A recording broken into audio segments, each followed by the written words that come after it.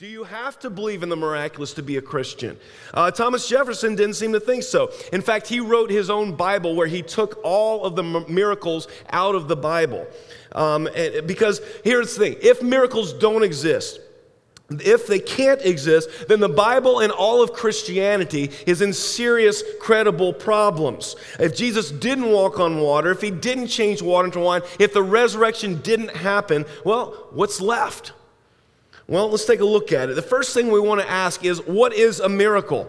If we got to figure out what miracles are, or if they exist, what is a miracle? Well, philosopher William Lane Craig says this: a miracle is an event which is not producible by the natural causes that are operative at the time and place the event occurs. So some examples of the miracles of Jesus: turning water into wine. That's a popular one with our Catholic friends.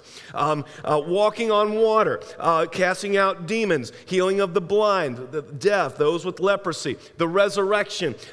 Did these things really happen? That's the question we have to answer.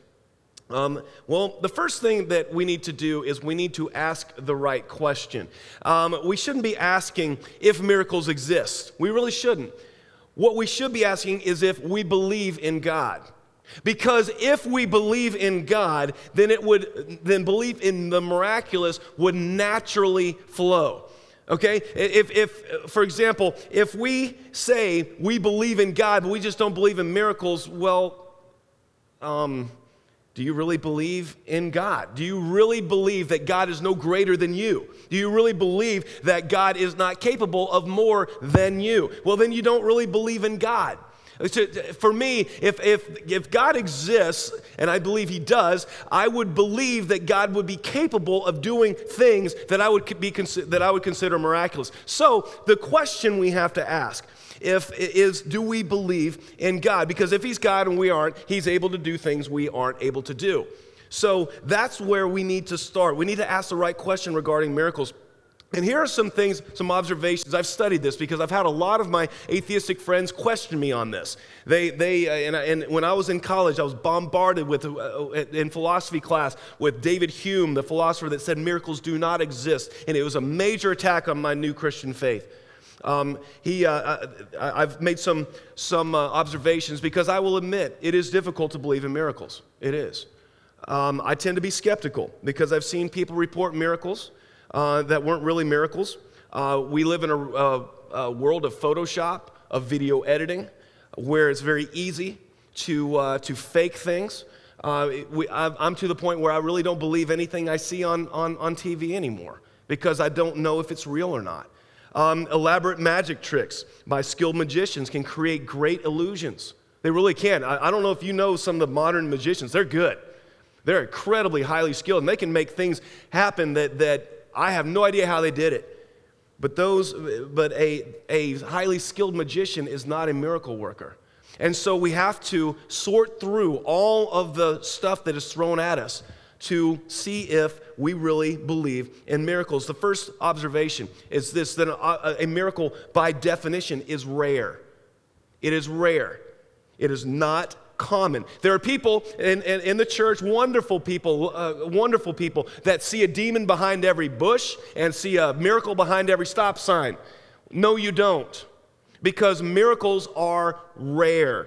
We have to be very careful. We don't call a trick or coincidence or something else a miracle. Let's not cheapen that word. There are a lot of things that can be passed off as miracles, a lot of bad teaching regarding miracles. And a lot of times people are vulnerable to wanting to believe the miraculous because they're in a desperate situation. I've seen that a lot. Others have bad theology. But here's the question that I have for people that believe miracles are a common thing. I've always wondered why, when the coronavirus hit New York City, why didn't people that are healers, why didn't they go up there and heal the people in the hospitals?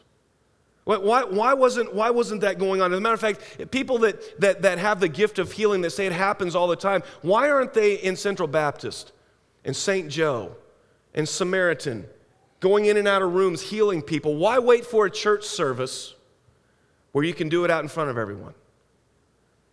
And I've always been suspicious of faith healers who have big noses. Because if I had that kind of power, the first thing I would do is take care of this thing right here. And the second thing I would do is, if I had that kind of power, I would take care of the salt and pepper that's going on up here, the widow's peak, that somebody had the lack of tact to point out today, Marty Allen. Yes, if I had that kind of power, those are the first things I would do. But miracles are rare. That does not mean they don't happen. Don't hear that. They are rare, but that does not mean they don't happen. My first mission trip to Nepal, I was part of a healing service. First healing service I've ever been a part of. And they had invited people from all over, and people came from hundreds of miles to this church in the middle of nowhere, Nepal. The blind, the poor, the crippled, the lame, the deaf. It was like something out of the New Testament, people showing up. There was a guy who brought his brother in a cart, in a wheelbarrow. He was pushing his brother in a wheelbarrow because the brother couldn't walk, and he was coming here to the church to find out if he could receive healing. And I had never seen anything like it before, and I preached on healing, and then they said, whoever needs healing, line up. And we had 3 stations lined up, and we had anointing oil, and we went and we prayed with people, and we anointed them with oil like it says to do in the book of James. And the first person that was in line was an old man. And his leg looked like a D, like he had one straight leg and a leg that was bent out like this. He had obviously had a broken knee or something, and it had healed wrong, and every step he took he would wince with pain, and there's no way to fake that, no way.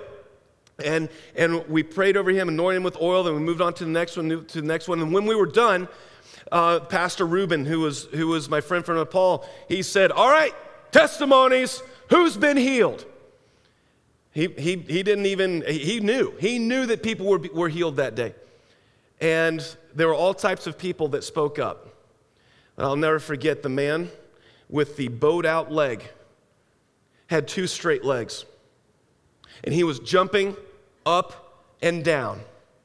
When there was no way to fake that. There was no way that happened other than a miracle of Jesus. I saw it with my own eyes. Pastor Ruben of Nepal saw it. Pastor Ravi Kakirpati of India saw it. Pastor Simon Peter Kaleem of Pakistan saw it. There were 4 people from 4 different countries observing this miracle. It was with my own eyes.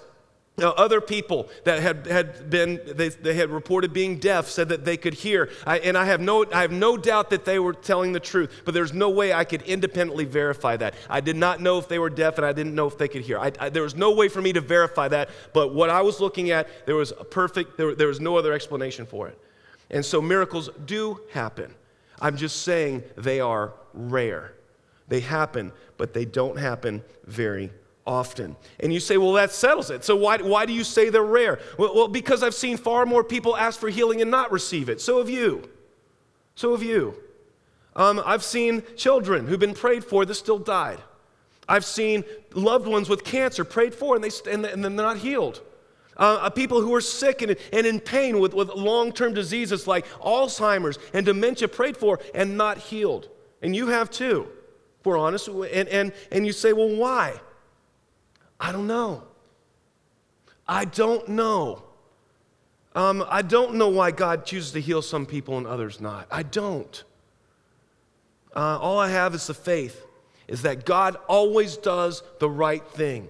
Romans 8:28, that in all things God works together for the good of those who love him, who are called according to his purpose. And I have no doubt, I have faith, that one day I will understand why God did what he did, why God chose to heal this person and not this person. I will understand that one day, and so will you. I have faith in that. Miracles are rare. They don't happen all the time. The second observation about miracles, is that miracles don't necessarily contradict the laws of science. That was one of the things, that they don't necessarily do that. If I was to take this iPad here and drop it, what would happen? It would hit the floor, right? We all know that. This is the natural law of gravity. Okay? So if I was to drop this, but I was to catch it, did I contradict the law of science? No. Gravity is still working, isn't it? I interrupted it. And a lot of times, miracles of God are not contradictions, they are interruptions of natural law. the natural of science. For example, when Jesus was walking on water, gravity was still working. Otherwise, he'd been flying through space. Gravity was still working. God interrupted the law of gravity. And I was making this point one time, and a person asked, "Well, what about changing water to wine?" And things don't change from their one state to another, do they? And I said, well, that was a good point. And I said, well, you can turn water into wine by adding grapes and sugar and yeast, and by natural processes, you can do that. So it's not necessarily a contradiction in the law of science. It's not like Jesus was turning water into a frog. Well, frogs are 80% water, so I guess if you add the frog parts, you can. And here's another natural law I found out when I was a kid, that frogs are 80% water, but when you pick them up, they turn into 90% water, and they always let you know. I learned that as a kid. That's a natural law. But many times healings, for example, are not contradictions in the law of science. They are accelerations of it. Most people that get sick will get better. Their immune system kicks in. In Nicholsville, Kentucky, we've had 77 coronavirus infections. 64 of them have recovered, completely healed. Now, so if most people do get healed from illnesses, if God chooses to accelerate the natural process, that's not a contradiction. Does that make sense? That makes sense? So a lot of these things happen. The third thing and this is where it starts to get dicey. This has been very elementary up to, but this is where it really starts to hit home. The third thing is this, is that it appears that faith plays a large part in miracles, and I want to qualify this because I've seen people really hurt over this type of statement, over this type of thing. Matthew 9:29. When Jesus was healing, when he touched their eyes and said, according to your faith, let it be done to you. Okay? Whenever Jesus healed people, a lot of times he would say, your faith has made you well. Your faith has healed you. Okay? So I want to step lightly here. Because the natural inclination when someone asks for healing and they don't get it is to say, well, I don't have enough faith. They blame themselves. Okay? I've heard that. I want to be real careful. That is not necessarily true. The Apostle Paul pleaded with God to take the thorn in his flesh away. Pleaded 3 times, take this away from me. And God said, my grace is sufficient for you, for my power is made perfect in weakness. There was not a lack of faith on Paul's part that got him a no answer. So please, if you are praying for healing, if you're praying for someone else to be healed and that's not happening, it's not necessarily a statement of your faith. Please understand that. Please understand that. There's something bigger going on that we're not aware of. So step lightly. We don't need hurting people to think that their faith is shallow. Understand? We don't need hurting people to think that God has abandoned them or God is judging their faith. We don't need that. Okay? So that being said, it tells us where there is a lack of faith, though, that Jesus can't do miracles. Can't? Yes, can't. That's what the scripture says. When Jesus was in his hometown, he was surprised by their lack of faith, and the scripture says he could not do miracles because of their lack of faith. Could not. It appears that our lack of faith can limit the power of God. That is something I don't understand, but that is something to deal with. Like I said, when Jesus healed people, he said, your faith has healed you. So faith plays a huge part in miracles. But here's the next observation on miracles. Only one miracle is necessary to be a Christian, for the Christian faith to be true. Luke 24, 1-6.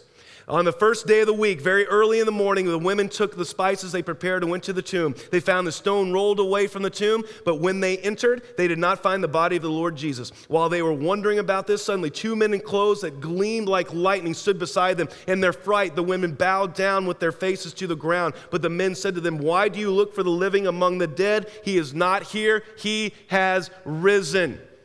Okay? The resurrection.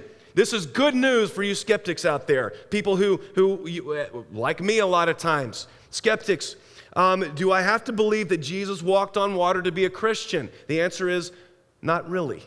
Okay, and let me qualify this. Let me explain for people that may be upset with that. When I was a young man wrestling with my Christian faith, most of my formative years were in college. Okay, I was bombarded with secular philosophy. I was on a soccer team with non-believers who questioned every decision I made, everything I believed.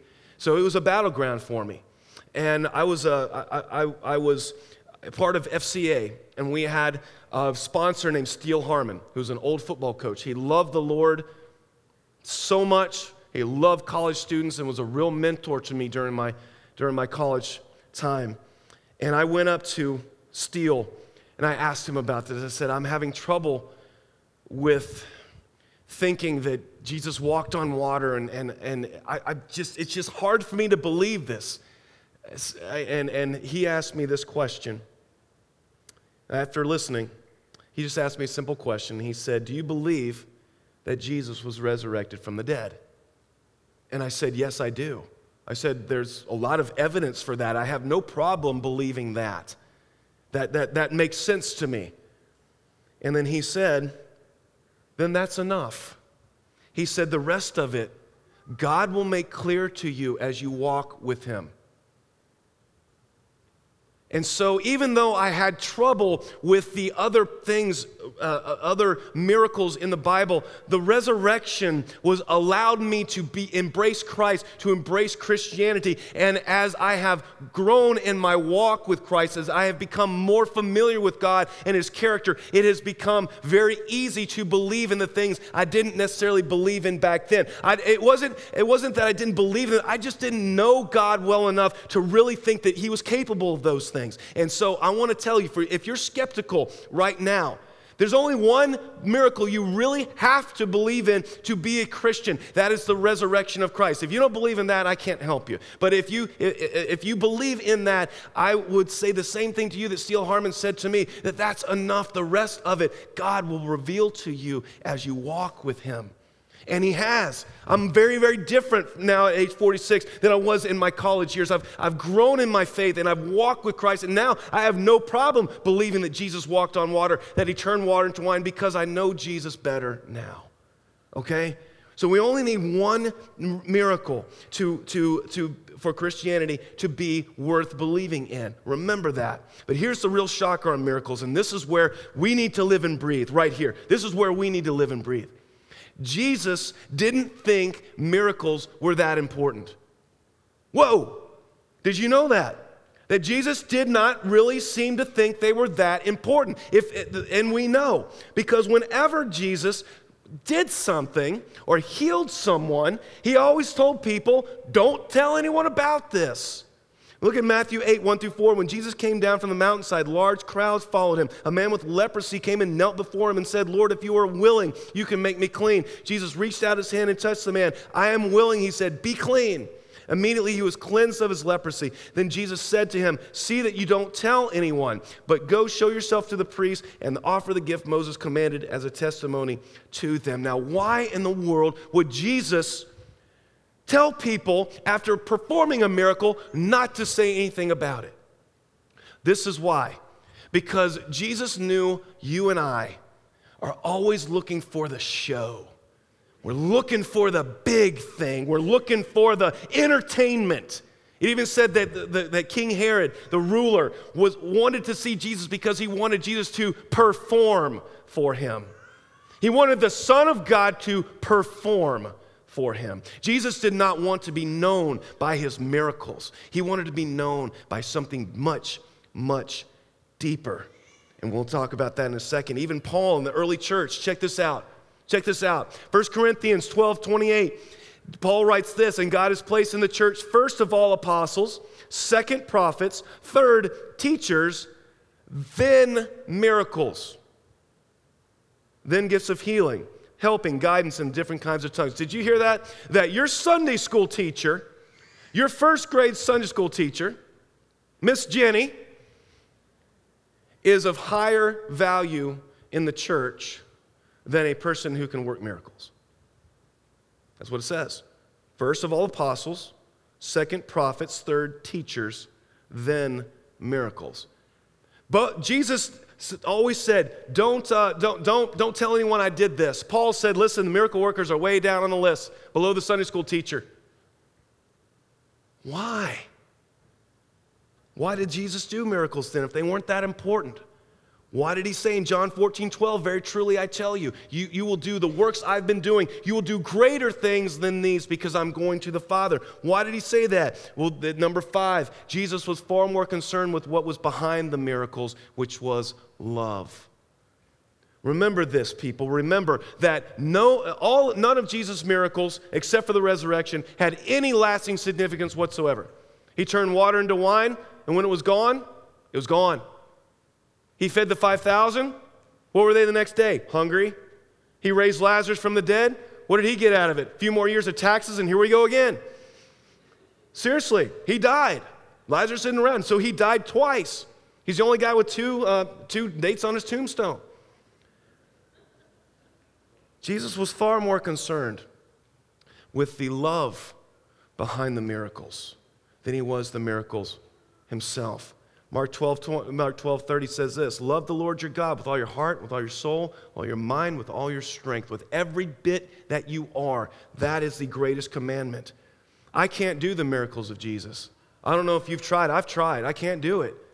I can't walk on water. I can't change water into wine. I can't. I threw out my back. I can't even heal my own back. A pulled muscle in my back. I've tried. I laid hands on, and I tried to, and I'm just having to heal up through the natural process. And as I get older, this is happening more and more. I can't even heal my own back, you guys. I can't do the miracles of Jesus.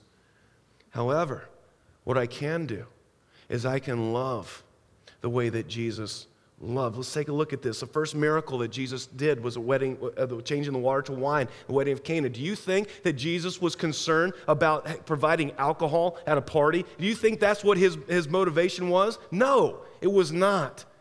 The problem was that there was this young couple on their big day, their wedding day, big day, and they ran out of wine. Now that doesn't translate well into our culture because we have stores and everything like that to go and get. But back then, you couldn't just go to the store. And hospitality was huge in that culture. It was a huge embarrassment to not have something to put before your guests. Huge embarrassment. It was a scandal.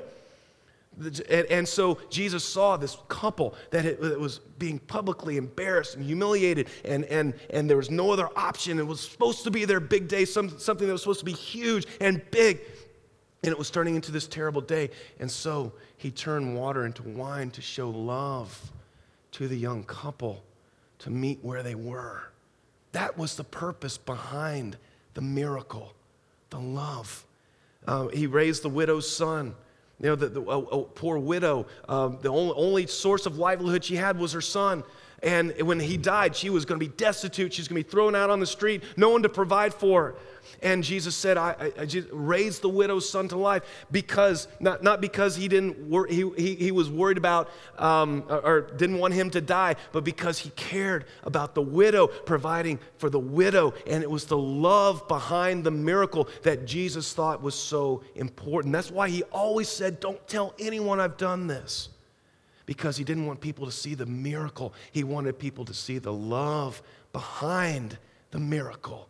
And guys, that when Jesus says, you, meaning his church, will do the things that I have been doing, and you will do the greater things than I have been doing. He was not talking about you will walk on water and turn water to wine. He's saying, listen, church, there are now in 2020, 1.2 billion of you on this planet. When I was here on earth, I was one man, one person. I never traveled more than 100 miles from my hometown. But there are 1.2 billion of you now, and you can do greater works. You can show greater love to this world than I ever was able to do. And that's what he means in John 14:12 when he says, you will do greater works than I ever did. We can take the love of Jesus and continue to bless this world.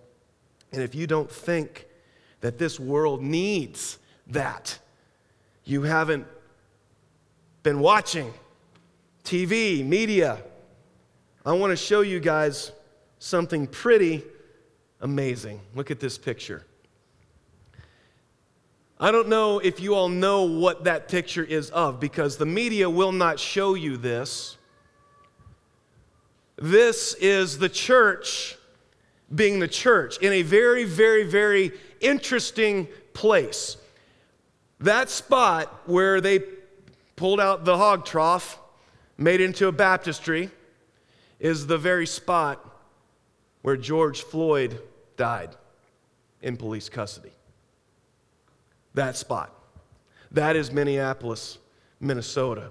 And the church has decided that that spot is not going to be a spot known for a man dying. It was going to be a spot known for where people turn from death to life. And they have been having revival services right there, and they have baptized tons of people on that spot. That's what the church does, you all. We take a broken situation, a terrible situation, and we redeem it, and we put it in God's hands, and we baptize it. And that corner now is more known for its baptisms than it is for the death of a man. Isn't that amazing? That is, I say we give God a hand for that, because that's what he does. He takes death and he turns it into life. And guys, that is the church at its best. That is right there what Jesus was talking about when he said, greater things you will do than I, because I'm going to the Father. We take the situations that are terrible and awful and broken and evil, and we redeem them in the name of Jesus Christ. And that is what we are called to do. Is that a miracle? Yeah, it is. That's a miracle. I'll say it. I'll call it that they've taken that corner of the world and turned it into a revival. Absolutely incredible. And so the greatest miracle, the greatest work that we are called to do. I'm going to invite the band to come on back up. Greatest miracle, the greatest work we're called to do is to take the love of Jesus that was behind his miracles to a broken, hurting world, a world that thinks that violence and revenge and anger is the way to go. We can cast an alternative vision. We can look at this world and say, we have a better way. We have a better way.